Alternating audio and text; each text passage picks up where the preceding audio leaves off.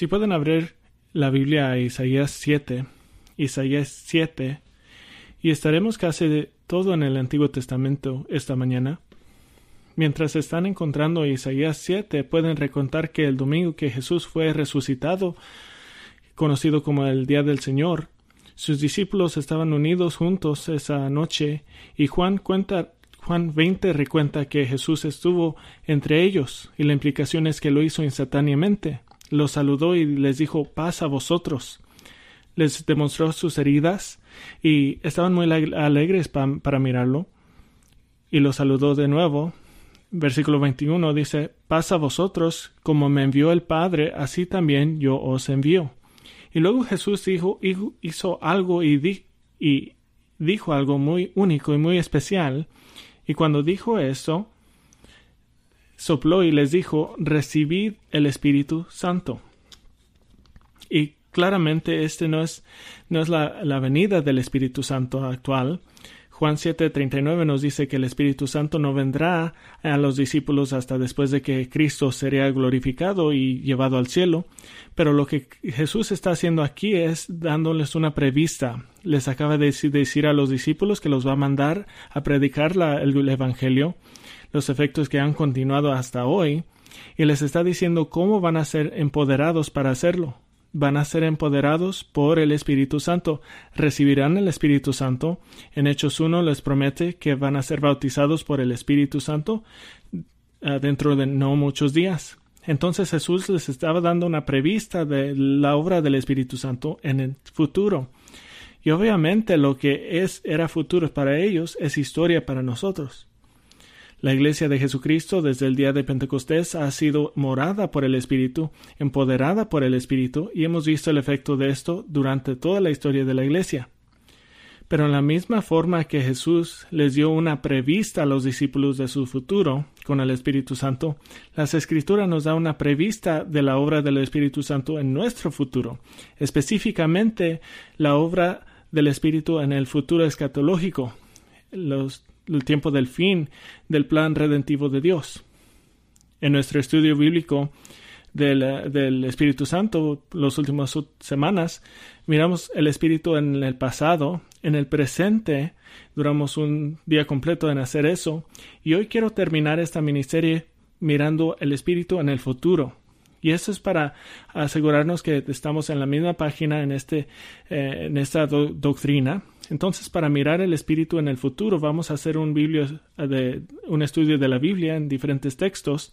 Y quiero enseñarles 5 obras del Espíritu Santo en los últimos tiempos. 5 obras del Espíritu en los últimos tiempos. Primeramente, el Espíritu empoderador del regreso de Cristo. El Espíritu empoderador del regreso de Cristo. Y para dar más información, los primeros capítulos de Isaías demuestran el liderazgo de Acaz, de Judá. La casa de David ha sido reducida a un gobernante incrédulo, tembloroso. Isaías 7, versículo 1 dice, aconteció en los días de Acaz, hijo de Jotam, hijo de Uzías, rey de Judá, que Resín, rey de Siria, y Peca, hijo de Remalías, rey de Israel, subieron contra Jerusalén para combatirla, pero no la pudieron tomar. Y llegó la noticia a la casa de David, diciendo, Siria se ha confederado con Efraín, y se le estremeció el corazón y el corazón de su pueblo, como se estremecen los árboles del monte a causa del viento. Entonces Acaz, el rey del reino del sur de Judá, está siendo atacado por el rey de Judá, y es una guerra civil. Y Acaz no tiene fe y dice que se estremece en terror. Pero hay un contraste que miramos unas páginas después en Isaías 11. Isaías 11, el contraste a esta casa de David fallada, un contraste a Acaz. Vemos un rey davídico que vendrá en el futuro, que no será como Acaz. Isaías 11, versículo 1 dice, saldrá una vara del tronco de Isaí, un vestago retoñará de sus raíces. Este rey que vendrá es demostrado como una vara, un crecimiento nuevo del tronco de Isaí. Este es el rey de David, el padre de David, y el rey descendiente de David, que todos conocemos como Jesús, el rey de todos los reyes, el señor de todos los señores, gobernará el mundo de una forma que nunca jamás se ha visto. Este reino, cuando viene, será después de la gran tribulación, pero antes del estado perfecto del nuevo cielo y la nueva tierra. Entonces estarán los santos glorificados en la tierra con él. Esos son nosotros. Pero aún habrá dificultades que el rey tiene que tratar. Jesucristo tendrá que tratar con esto. Entonces, ¿qué estará pasando en este nuevo reino? Primeramente, dará cuidado perfecto para los necesitados de la tierra. Versículo 3. Y le hará entender diligente en el temor de Jehová. No juzgará según la vista de sus ojos, ni resolverá por lo que oigan sus oídos, sino que juzgará con justicia a los pobres y resolverá con equidad a favor de los mansos de la tierra. Entonces, cuidado perfecto para los necesitados. Segundo, justicia perfecta para los malvados. Justicia perfecta para los malvados. Versículo 4. Herirá la tierra con la vara de su boca y con el espíritu de sus labios matará al impío. Terceramente, la justicia y fidelidad perfectas caracterizarán su reinado. Versículo 5. Y será la justicia cinto de sus caderas y la fidelidad ceñira de su cintura. Y esto, reconocemos este versículo. Pablo citó eso en Efesios 6. Cuarta cosa que pasará es la restauración de un pacífico reino animal parecido al jardín del Edén. Un reino parecido al jardín del Edén, específicamente caracterizado por el reino animal. Versículo 6. Morará el lobo con el cordero y el leopardo con el cabrito se acostará. El becerro, el león y la bestia doméstica andarán juntos, y un niño los pastoreará. La vaca pasará junto a la osa, sus crías se recostarán juntas, y el león como el buey comerá paja. El niño de pecho jugará sobre la cueva de la cobra. El recién destestado entenderá su mano sobre la caverna de la víbora. No harán mal ni dañarán en todo mi santo monte. Es una creación cambiada. ¿A quién le dice a su niño, ponte a jugar con un lobo? No solo esas 4 cosas, pero habrá enseñanzas perfectas de la sabiduría. Versículo 10. Acontecerá en aquel tiempo que la raíz de Isaí, la cual estará puesta por pendón de los pueblos, será buscada por los gentes, y su habitación será gloriosa. La vara, el que descendió de Isaí, ahora se llama el tronco, la raíz de Isaí, el que creó a Isaí. Entonces lo miramos como el que desciende de Isaí, como humano, y como Dios creó a Isaí. Pero como el rey de todos los reyes, reina con perfecto cuidado, perfecta justicia y fidelidad, perfecta restauración de partes del Edén, perfecta enseñanza de sabiduría. ¿Quién está vitalmente involucrado en el reino del Mesías Jesucristo en la tierra? Miren el versículo 2. Y reposará sobre él el espíritu de Jehová, espíritu de sabiduría y de inteligencia, espíritu de consejo y de poder, espíritu de conocimiento y de temor del Jehová. En las relaciones intertrinitarias entre Dios el Padre, el Hijo y el Espíritu, el Hijo reinará por el Espíritu de Dios perfectamente sabio, perfectamente entendido en su poder, en su sabiduría, en su temor del Señor, es decir, completamente obedeciendo a su Padre. Muy claro. Otro texto, Isaías 42. Isaías 42. En Isaías 42 miramos la presentación de Mesías como el sirviente del Señor. Y de nuevo miramos que el Espíritu Santo vitalmente está involucrado en esto. Isaías 42, versículo 1. Este es mi siervo, y yo lo sostendré, mi escogido, en quien mi alma tiene contentamiento. He puesto sobre él mi espíritu, él traerá justicia a las naciones.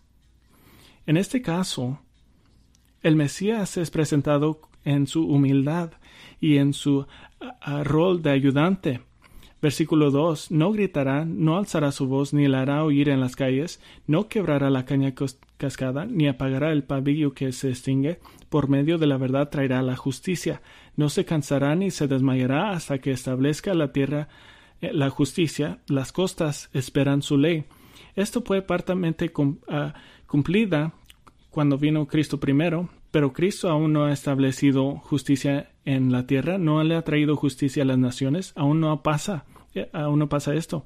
Pero este dominio total de la tierra que va a pasar, eso será por el poder del Espíritu.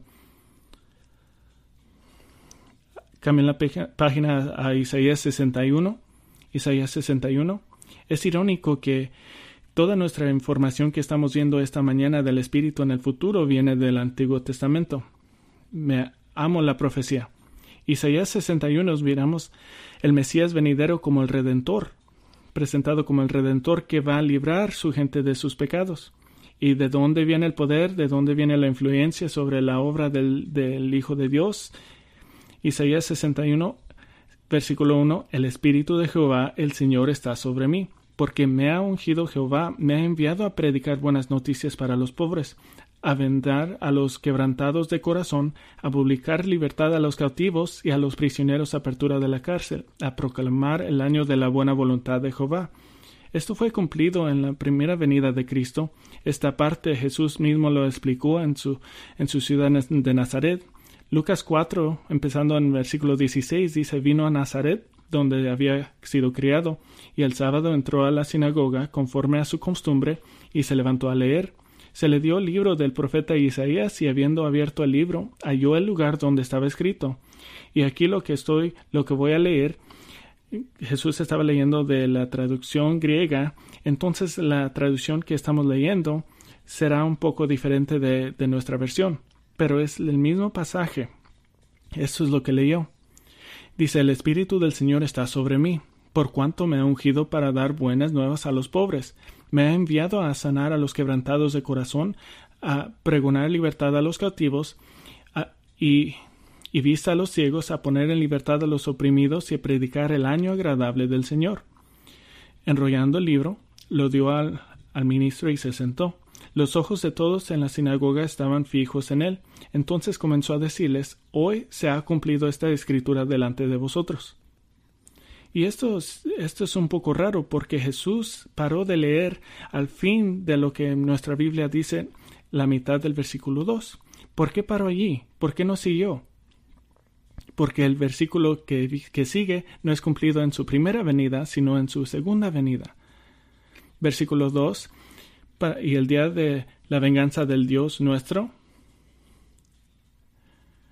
a consolar a todos los que están de luto, a ordenar que a los afligidos de Sión se les dé esplendor en lugar de ceniza, aceite de gozo en lugar de luto, manto de alegría en lugar del espíritu angustiado. Serán llamados árboles de justicias, plantío de Jehová, para gloria suya. Esto habla de la obra del Mesías por el poder del Espíritu, el comienzo de su reino en la tierra. Y vendremos a esto en un momento, porque miraremos la restauración de Israel por el poder del Espíritu. Pero esto es importante. El regreso de Cristo, el reino del Rey de Reyes y el Señor de todos los señores será empoderado por el poderoso omnipotente Espíritu Santo de Dios. El Espíritu empoderador del regreso de Cristo. Hay otra obra, llamaremos el Espíritu empoderador de la restauración de Israel. El Espíritu empoderador de la restauración de Israel. En el Antiguo Testamento, abren la página de Ezequiel 36. Ezequiel 36, vayan a la derecha unas pocas páginas, y específicamente Ezequiel 36, 32. Y comenzamos. Ezequiel era un profeta y un sacerdote. Fue exilado a Babilonia en 595 AC, pocos años después de Daniel y sus amigos. Israel, como nación, básicamente está muerta. Y la nación ha sido progresivamente muriéndose. De hecho, en el nuevo 928 AC, Israel fue dividida entre dos naciones. Y como Jesús dijo, una casa dividida no se sostendrá. Continuaron en desobediencia al pacto de Dios, y los dos reinos fueron arrebatados de ellos. El reino del norte por los asirios y el reino del sur en 586 AC por los babilonios. El reino estaba muerto y la gente lamentaba esto. Salmo 137, versículo 1 dice: junto a los ríos de Babilonia, allí nos sentábamos y llorábamos, acordándonos de Sión. Salmo 137, 4: ¿cómo cantaremos un cántico de Jehová en tierra de extraños? Es decir, no tenemos hogar, no tenemos rey, no tenemos reino. Pero hay un factor importante que debemos de acordar. Y este es: algún tiempo había un hombre, Abraham, y Dios hizo un pacto con Abraham. Y el Señor Jehová en Génesis 12, Jehová había dicho a Abraham: vete de tu tierra, de tu parentela y de la casa de tu padre a la tierra que te mostraré. Haré de ti una nación grande, te bendeciré, engrandeceré tu nombre y serás bendición. Bendiciré a los que te bendigan y a los que te maldigan maldeciré. Y serán benditas en ti todas las familias de la tierra. Y por la fidelidad de Dios a su pacto a Abraham, Dios va a actuar. Y por Ezequiel, Dios le dice a su gente qué va a hacer. Y aquí se empieza a sonar muy familiar a nosotros como creyentes en Cristo en el nuevo pacto. Primero, Dios promete que va a unir a su gente a una nación de nuevo. Ezequiel 36, 22 dice: por tanto, di a la casa de Israel: así ha dicho Jehová el Señor, no lo hago por vosotros, casas de Israel, sino por causa de mi santo nombre, el cual profanisteis vosotros entre las naciones a donde habéis llegado. Santificaré mi gran nombre profanado entre las naciones, el cual profanisteis vosotros en medio de ellas. Y sabrán las naciones que yo soy Jehová, dice Jehová el Señor, cuando sea santificado en vosotros delante de sus ojos. Y yo os tomaré de las naciones, os recogeré de todos los países y os traeré a vuestro país. Ahora, seguramente hay un cumplimiento incompleto cuando unos miles judíos regresaron del exilio, pero ese no es el cumplimiento final, porque algo le pasará a esa nación que aún no ha pasado, y esa es la segunda parte de esta promesa, versículo 25. Dios promete a cambiar a Israel de adentro por fuera. Versículo 25. Esparciré sobre vosotros agua limpia y seréis purificados, de todas vuestras impurezas y de todos vuestros ídolos os limpiaré. Os daré un corazón nuevo y pondré un espíritu nuevo dentro de vosotros. Quitaré de vosotros el corazón de piedra y les daré un corazón de carne. Este es exactamente lo que Jesús le dijo a Nicodimo en Juan 3, que para entrar al reino de Dios una persona debe de ser nacido por agua y por el Espíritu, es decir, limpiado de pecado y dado un corazón nuevo por el Espíritu de Dios. Entonces Dios promete a unir a su gente como nación y cambiar a Israel de dentro por fuera. Y tercera, Dios promete que el nuevo Israel será poblado por gente morada por el Espíritu Santo.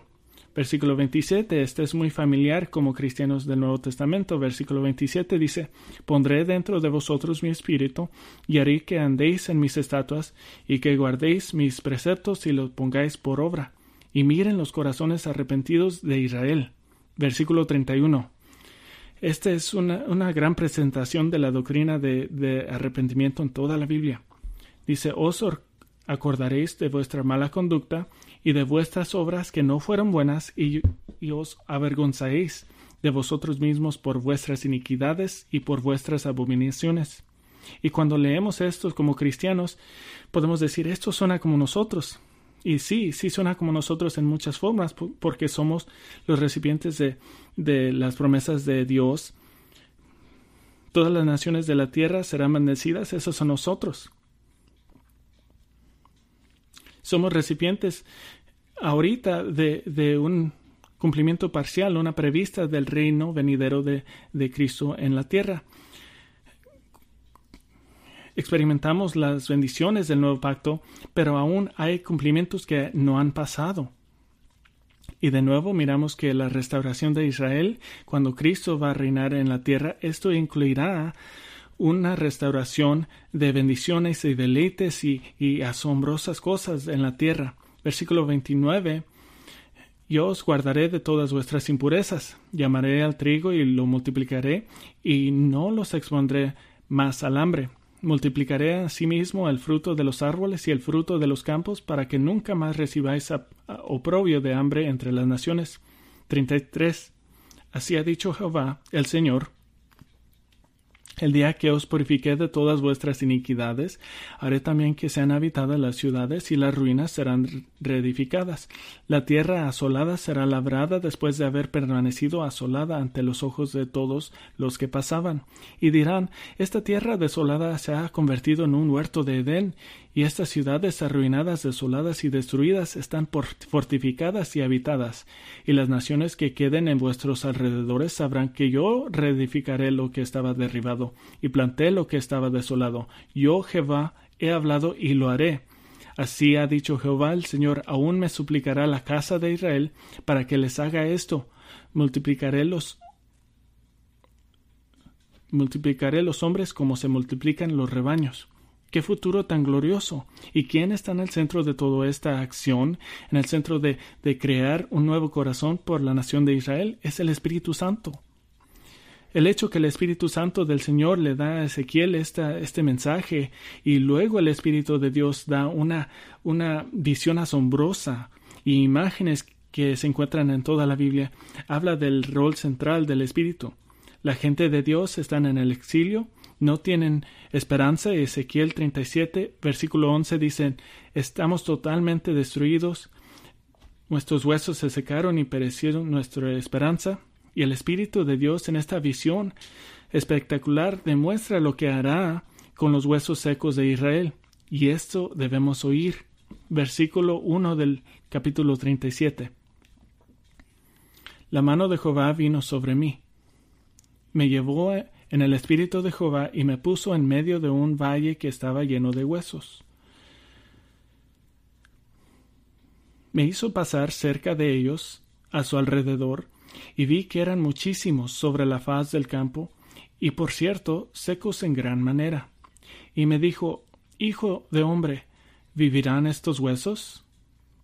Y yo lo respondí, Señor Jehová, tú lo sabes. Me dijo entonces, profetiza sobre estos huesos, y diles, huesos secos, oíd palabra de Jehová. Así ha dicho Jehová el Señor a estos huesos, yo hago entrar espíritu en vosotros, y viviréis.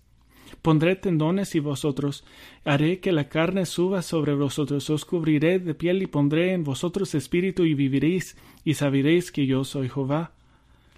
Profeticé, pues, como me fue mandado, y mientras yo profetizaba se oyó un estruendo. Hubo un temblor y los huesos se juntaron, cada hueso con su hueso. Yo miré y los tendones sobre ellos, y subió la carne y quedaron cubiertos por la piel, pero no había en ellos espíritu. Me dijo, profetiza al Espíritu. Profetiza, hijo de hombre, y di al Espíritu que así ha dicho Jehová el Señor. Espíritu, ven de los cuatro vientos y sopla sobre estos muertos, y vivirán.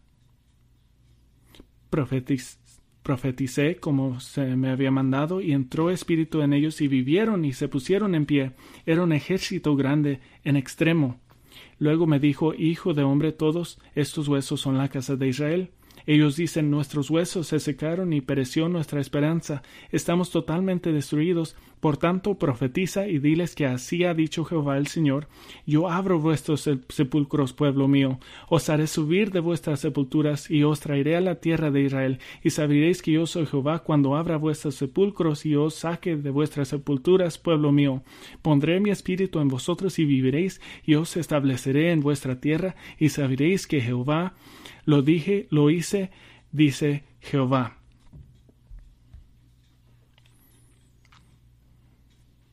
Wow, esto es asombroso. Una nación resucitada, creada de los israelitas resucitados de todos los años por el poder del Espíritu Santo. Esta es la única descripción en la Biblia de la resurrección. El Espíritu empoderando del regreso de Cristo, el Espíritu empoderador de la restauración de Israel, y otra obra, el Espíritu empoderador de los redimidos de Dios. El Espíritu empoderador de los redimidos de Dios. Regresemos a Isaías capítulo 44 para mirar el Espíritu empoderador del redimido de Dios. Isaías 44. La última semana listamos las bendiciones espirituales que tenemos en Cristo Jesús, bendiciones dadas y por medio del Espíritu Santo. Pero lo que está pasando, lo que va a pasar espiritualmente en un día cuando el Mesías gobierne sobre la tierra, ¿qué será caracterizado a Israel y los gentiles durante este tiempo, como somos incluidos en las bendiciones de Israel? Dios declara que Dios vendrá por su ayuda y no dejará a Israel en un estado sin perdón. Capítulo 44, versículo 2. Así dice Jehová, hacedor tuyo, el que te formó desde el vientre, el cual te ayudará. No temas, siervo mi Jacob, tú, Jesurún, a quien yo escogí. Qué tierno es esto. Yo te creé, yo te formé cuando eras solo una promesa a un anciano llamado Abraham. Yo te ayudaré, no temas. Le llama Jacob mi sirviente, diciendo, tú eres parte de mi hogar. Le llama Jesurún, que significa estar recto. Este es un título de honor a una persona con un carácter justo. Dios está mirando a Israel no como son, pero los ve como van a ser en el final. Una nación, un pueblo justo. Los ve por el lente de la justicia imputada, acreditada. Los ve por esa lente. Y ahora les da esperanza para un día glorioso cuando la salvación vendrá a ellos. Versículo 3. Porque yo derramaré agua sobre el sequedal, ríos sobre la tierra seca, mi espíritu derramaré sobre tu descendencia. Y muy frecuentemente en el libro de Isaías, Dios promete regar la tierra. Y no hay razón por cual no debemos tomar esto literalmente. Hablando de regar con agua, Isaías 41:18, en las alturas abriré ríos y fuentes en medio de los valles, abriré en el desierto estanques de aguas. Esto se refiere al agua. Isaías 35:1, se alegrará en el desierto del Erial, la estapa se gozará y florecerá como la rosa. Pero aquí es muy claro que la imagen de agua es una metafórica para un evento más importante, la derramación del Espíritu Santo. Dios es claro que está hablando de Israel étnico, Jacob, Israel y Jesurún. Jesurún es un nombre que Dios usa por Israel, solamente por Israel, 4 veces en el Antiguo Testamento. Versículo 3 nos recuerda de Joel capítulo 2, 28. Después de esto derramaré mi espíritu sobre todo ser humano, y profetizarán vuestros hijos y vuestras hijas, vuestros ancianos soñarán sueños, y vuestros jóvenes serán visiones. También sobre los siervos y las siervas derramaré mi espíritu en aquellos días. Y si reencuentran en el día de Pentecostés, cuando Pedro estaba predicando, dijo que esa profecía ha sido cumplida, pero deben de acordar que en las Escrituras las profecías pueden tener una calidad telescópica a ella. Es decir, hay un cumplimiento cercano y un cumplimiento lejano. En Pentecostés, toda la carne, es decir, todos los humanos no recibieron el Espíritu Santo, solo unos humanos lo recibieron. Y en el contexto de Joel 2 es el día del Señor, la tribulación de Dios, cuando los judíos están recibiendo a Cristo como un Salvador y Dios está creando un Israel étnico salvado. Este es el contexto porque los versículos siguientes dice que haré prodigios en el cielo y en la tierra, sangre, fuego y columnas de humo. El sol se convertirá en tinieblas y la luna en sangre antes que venga el día grande y espantoso de Jehová. Y todo aquel que invoque el nombre de Jehová será salvo, porque en el monte de Sión y en Jerusalén habrá salvación, como ha dicho Jehová, y entre el resto el cual él habrá llamado. Y si leen Joel capítulo 2, los versículos y Apocalipsis capítulo 6, es claro que estos son los mismos eventos, hablando del mismo tiempo que aún no ha pasado. Entonces, cuando Pedro dice que Joel 2 fue cumplido, fue un cumplimiento parcial. Entonces, teniendo esto en mente, esta metáfora de regando una tierra seca, versículo 4, y brotarán entre la hierba como los sauces juntos a las riberas de agua. Esta es una imagen de vida espiritual, de vitalidad espiritual, reviviéndose después de ser una persona muerta caminando. Y ahora lo que miramos es que todo cambia. Israel, capítulo 43, versículo 22, pero no llamaste a mí, pero estabas cansado de mí, Israel. Su propia gente están cansados de Dios, pero ahora aquí cambia. Ahora Israel está obsesionado y captivado y enamorado por su Dios glorioso. Y ahora vemos la imagen de Israel del futuro y cómo será. Versículo 5. Este dirá, soy del Señor. Otro llamará el nombre de Jacob, y otro escribirá el nombre del Señor en su mano y se nombrará por el nombre del Dios de Israel. Judíos que eran judíos en nombres, ahora se convierten en lo que dice Jesús, israelitas verdaderos, por el Espíritu de Dios como deben de ser. ¿Y qué es esto que alguien va a escribir el nombre de Dios en su mano? La costumbre de muchos paganos era de tatuarse el nombre de su Dios en sus manos, o un esclavo el nombre de su dueño, un símbolo de lealtad. Y dice que el nombre y se nombrará por el nombre de Israel. Los fieles se nombrarán por los nombres. Significa que se llamarán teniendo un nombre después de Dios. Tenemos un ejemplo de esto. Nosotros somos cristianos. En griego, Cristos pequeños. Somos nombrados después de nuestro nombre, de nuestro Dios. Versículo 5 de Isaías 44. Deje de decirlo en términos que podemos entender. Si van en cualquier calle en Bakersfield y parquean su carro, estacionan su carro y empiezan a caminar, y gente de muchas partes de Bakersfield pasan y paran a uno y le dice, yo quiero decirte que le doy muchas gracias a Dios porque yo soy parte de Jesucristo y he inscribido su nombre en mi mano. Mira, ¿qué va a pasar? Quizás sea un cristiano y diga, ok, está bien, pero es un poco extraño, ¿no? Debes de tatuarte en la mano. Pero puede ser que alguien diga, ok, eres muy raro, ya me voy de aquí. Lo que está pasando aquí durante este tiempo, que caminas en la calle y cada persona que conoces dice, ¿no tienes alegría por Cristo? Y dices, sí, amén, le daremos gracias. Y otra persona dice, ¿no te alegra estar en el reino de Cristo? Y dices, sí, y hablas con esta persona y esta persona y esta persona y todos son adoradores de Cristo y son como su hobby nombrarse después de Cristo. Es un reino cristiano. En vez de ser una nación cansado de Dios, Israel es una nación apasionada por su Dios. El futuro de Dios, el futuro de Israel esto es muy instructivo para nosotros. ¿Por qué tenemos de entender eso? Porque Israel es un caso de prueba para la doctrina de elección. Si no creen la doctrina de elección, miren el versículo 1 del capítulo 44. Dice, ahora pues, oye Jacob, siervo mío, Israel, a quien yo escogí.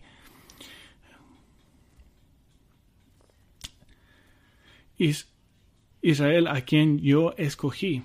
Israel es la prueba de la doctrina de elección. Lo que le pasa a Israel le va a pasar a los creyentes gentiles. Y Dios nunca suelta a los que ha elegido. En el reino mesiánico venidero, allí estarán con cuerpos glorificados, resucitados de la muerte, y el Espíritu de Dios estará tan activo que todo esto es para decir esto. El Espíritu de Dios será tan activo que según Joel capítulo 2 y Isaías 44, versículo 4, sus pensamientos serán invadidos y saturados por el Espíritu de Dios. Si alguna vez se despiertan de una pesadilla y dicen, bueno, que esto no fue verdad, ahora sus sueños serán saturados por el Espíritu de Dios. Los ancianos soñarán y los jóvenes soñarán y el Espíritu Santo será tan activo que sería como si están viendo la mente de Dios a todo tiempo. ¡Qué alegría! Y escuchen cuidadosamente esto. Hay una tendencia en casi cada sistema teológico para intentar hacer una división entre lo físico y lo espiritual, entre lo celestial y lo terrenal. Y esto es manifestado en varias veces como de enfatizar las bendiciones físicas en la tierra como ser menos importante de lo que no podemos ver. Y esta creencia es manifestada por tratar de espiritual textos que acabamos de leer. Isaías 35:1: se alegrará en el desierto y el erial, la estapa se gozará y florecerá como la rosa. Nuestro Juan Calvino, querido Juan Calvino, no creía en un Israel restaurado. Dice de Isaías 35:1, dice: este pasaje se explica de varias formas. Dejo de lado de los sueños de los judíos que aplican todos los pasajes de este tipo al reinado temporal del Mesías que se han ideado por su propia imaginación. En vez de esto dice, Cristo nos enriquece de tal manera que aumenta su gracia en nosotros día a día.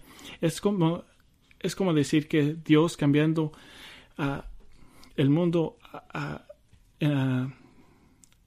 no puede hablar de términos literales. ¿De dónde viene la separación del espiritual y de lo físico? ¿De dónde viene esa separación? ¿Eso es justo? No. Fue traído por la maldición del pecado. ¿Qué causa el pecado? Causa muerte. ¿Qué es muerte? Muerte es la separación de lo físico y lo espiritual. Eso es lo que es la muerte. Y lo físico muere y lo espiritual es juzgado después de la maldición. Después de la maldición, lo físico fue contaminado por la muerte y los cuerpos se mueren desde el tiempo de concepción, y el espíritu fue contaminado y fuimos nacidos con una naturaleza pecaminosa. Escuchen cuidadosamente: si Dios, a través de Cristo, ha redimido nuestros espíritus, nuestras almas, ¿no se sigue que todas sus intenciones originales para la creación también serán redimidas? Todas. La Biblia claramente promete una resurrección física para todos los que aman a Dios. Romanos 8 promete que cuando todo el hombre sean redimidos y la salvación ha llegado a todos los elegidos, entonces la creación será restaurada.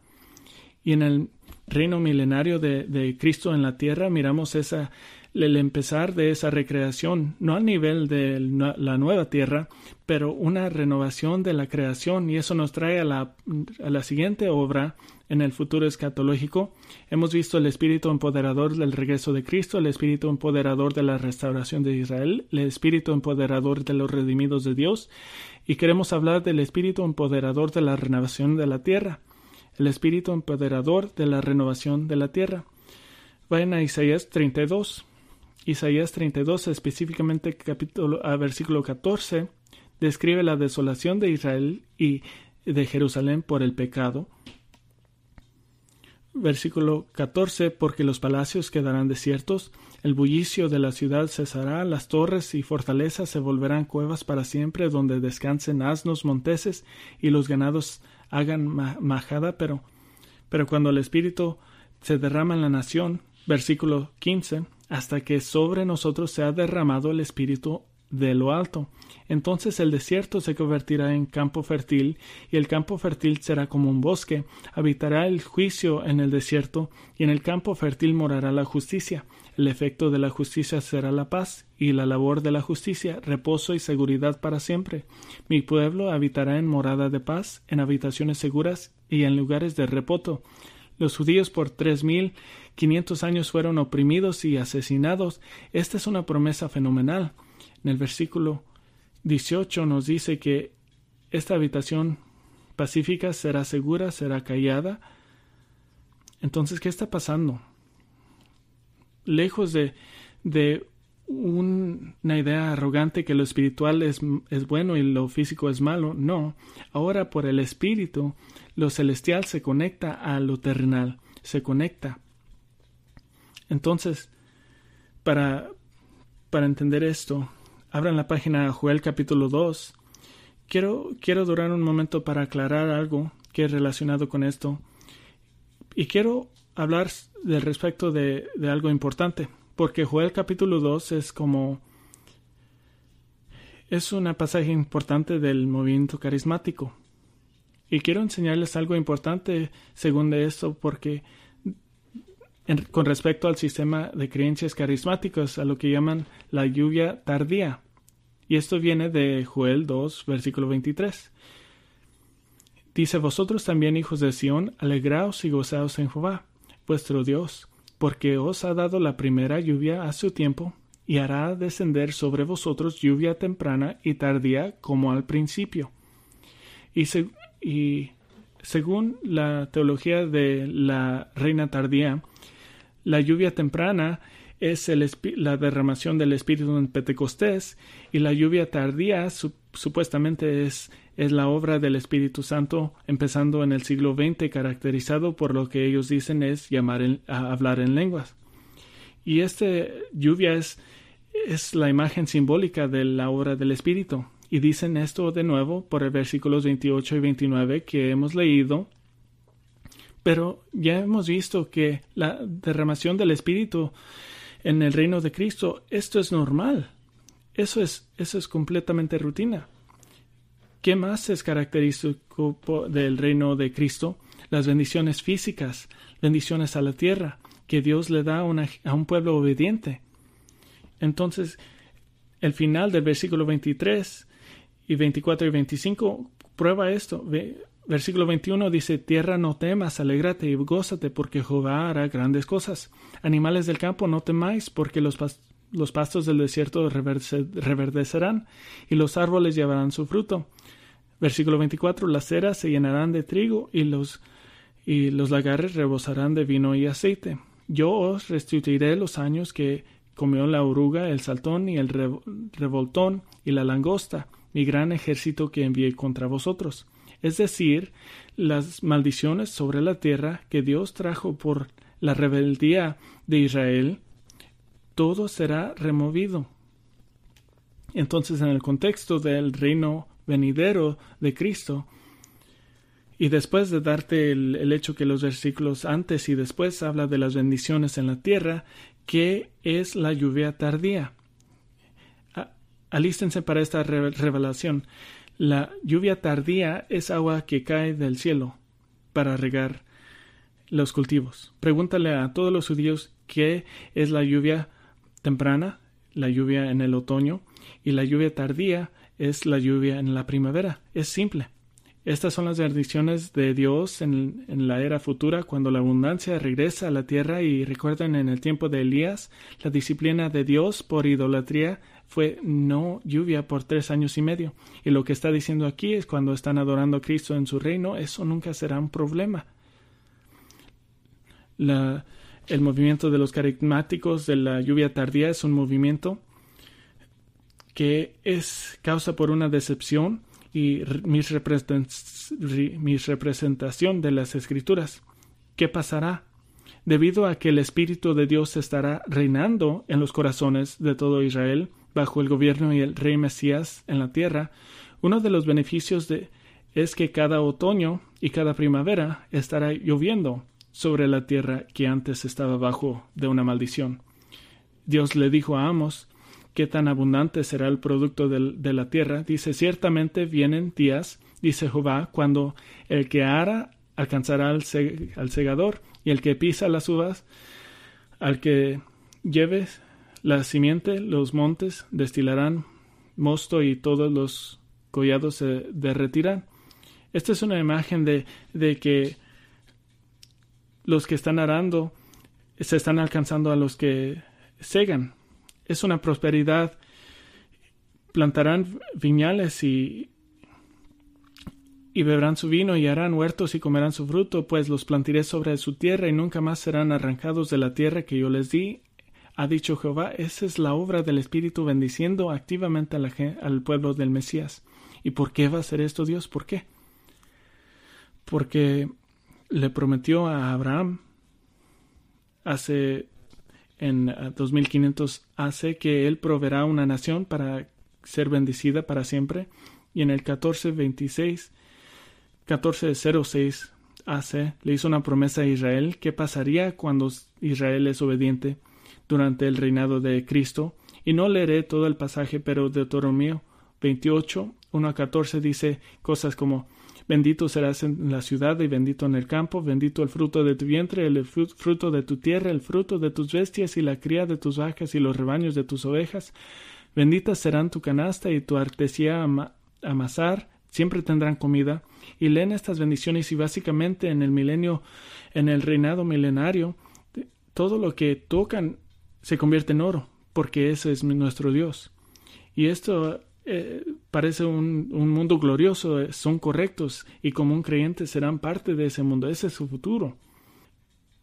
El espíritu empoderador del regreso de Cristo, el espíritu empoderador de la restauración de Israel, el espíritu empoderador de los redimidos de Dios, el espíritu empoderador de la renovación de la tierra, el espíritu empoderador de su regocijo. No sé por qué es, pero el cristiano americano imagina la obra del espíritu como algo que se va a acabar, y no sé por qué es eso, pero el espíritu actualmente causará regocijo eterno. Y deje darle dos formas para pensar en esto. La primera es la obra completa del Espíritu. Esto no significa que su obra terminará, pero hay partes de su obra que han terminado. Convicción del pecado será completa. No va a haber convicción porque no va a haber pecado. El bautizo del Espíritu, cuando la gente es colocada en nuevos creyentes en el cuerpo de Cristo, esto ya no pasará porque estaremos con Cristo y su pueblo para siempre. Él nunca más será apagado o apenado, como dice 1 Tesalonicenses 5:19, no será apenado por los que hablan lenguaje corruptor, Efesios 4. Él ya no restringirá el pecado en nuestras vidas porque el pecado será erradicado para siempre y no tendrá que guardar el verdadero evangelio como lo hizo en la era del pecado. 2 Timoteo 1:14 dice: guarda el buen depósito del Espíritu Santo que mora en nosotros, pero el Evangelio es guardado perfectamente. Tantas cosas que el Espíritu ha comenzado será completado, pero el Espíritu tendrá obras eternas también. Por siempre morará en ti, por siempre.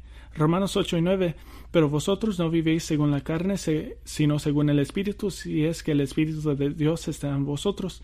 Si alguno no tiene el Espíritu de Cristo, no es de él. Entonces siempre mora en ustedes. Nuestro cuerpo perfecto resucitado, esa es la obra del Espíritu. 2 Corintios 5, empezando en el versículo 2, habla de gruñendo por nuestro hogar celestial, que gruñemos en nuestros cuerpos y anhelamos por nuestro hogar celestial. Hablando de nuestros cuerpos resucitados, dice en versículo 5, pero el que nos hizo para eso mismo en Dios, quien nos ha dado el Espíritu como garantía. El Espíritu de Dios en ti garantiza que va a haber un día en eternidad cuando te puedes ver en el espejo y decir finalmente. El Espíritu garantiza nuestro carácter semejante a Cristo. Todos somos transformados de una imagen a gloria a otra, porque este viene del Señor, que es Espíritu, es el Espíritu de Dios, que según 1 Juan 3:2, cuando ven a Cristo, el Espíritu completará tu santificación, y el templo espiritual de la gente de Dios será completo. 1 Corintios 6:19, ¿o ignoráis que vuestro cuerpo es templo del Espíritu Santo, el cual en vosotros, el cual habéis recibido de Dios, y que no sois vuestros? Este cuerpo es la gente de Dios, porque todos los pronombres son plurales. Esta es la iglesia, y la gente el pueblo de Dios glorificará a Dios perfectamente, porque nosotros somos los templos del Espíritu Santo. Y con estas obras podemos regocijarnos en el Espíritu. ¿Alguna vez te despiertan y dicen, solo un día, quiero tener un día que es caracterizado por alegría y regocijar? Eso en el reino venidero, ese es todos los días. Y por supuesto, este regocijo empoderador por el Espíritu se centrará en la persona y en la presencia del Señor Jesucristo, porque el Espíritu nos apunta a Él. Si quieren ser parte del Espíritu empoderador del regreso de Cristo, el Espíritu empoderador de la restauración de Israel, el Espíritu empoderador de los redimidos de Dios, el Espíritu empoderador de la renovación de la tierra, el Espíritu empoderador de su regocijo, centrado en la persona de Jesucristo. Recuerden la obra del Espíritu, como dice en Juan 15:26, pero cuando venga el Consolador, a quien yo os enviaré del Padre, el Espíritu de verdad, el cual procede del Padre, él dará testimonio acerca de mí. El Espíritu de Dios señalaría a los perdidos al Hijo de Dios y la cruz de Cristo y la sangre de Cristo.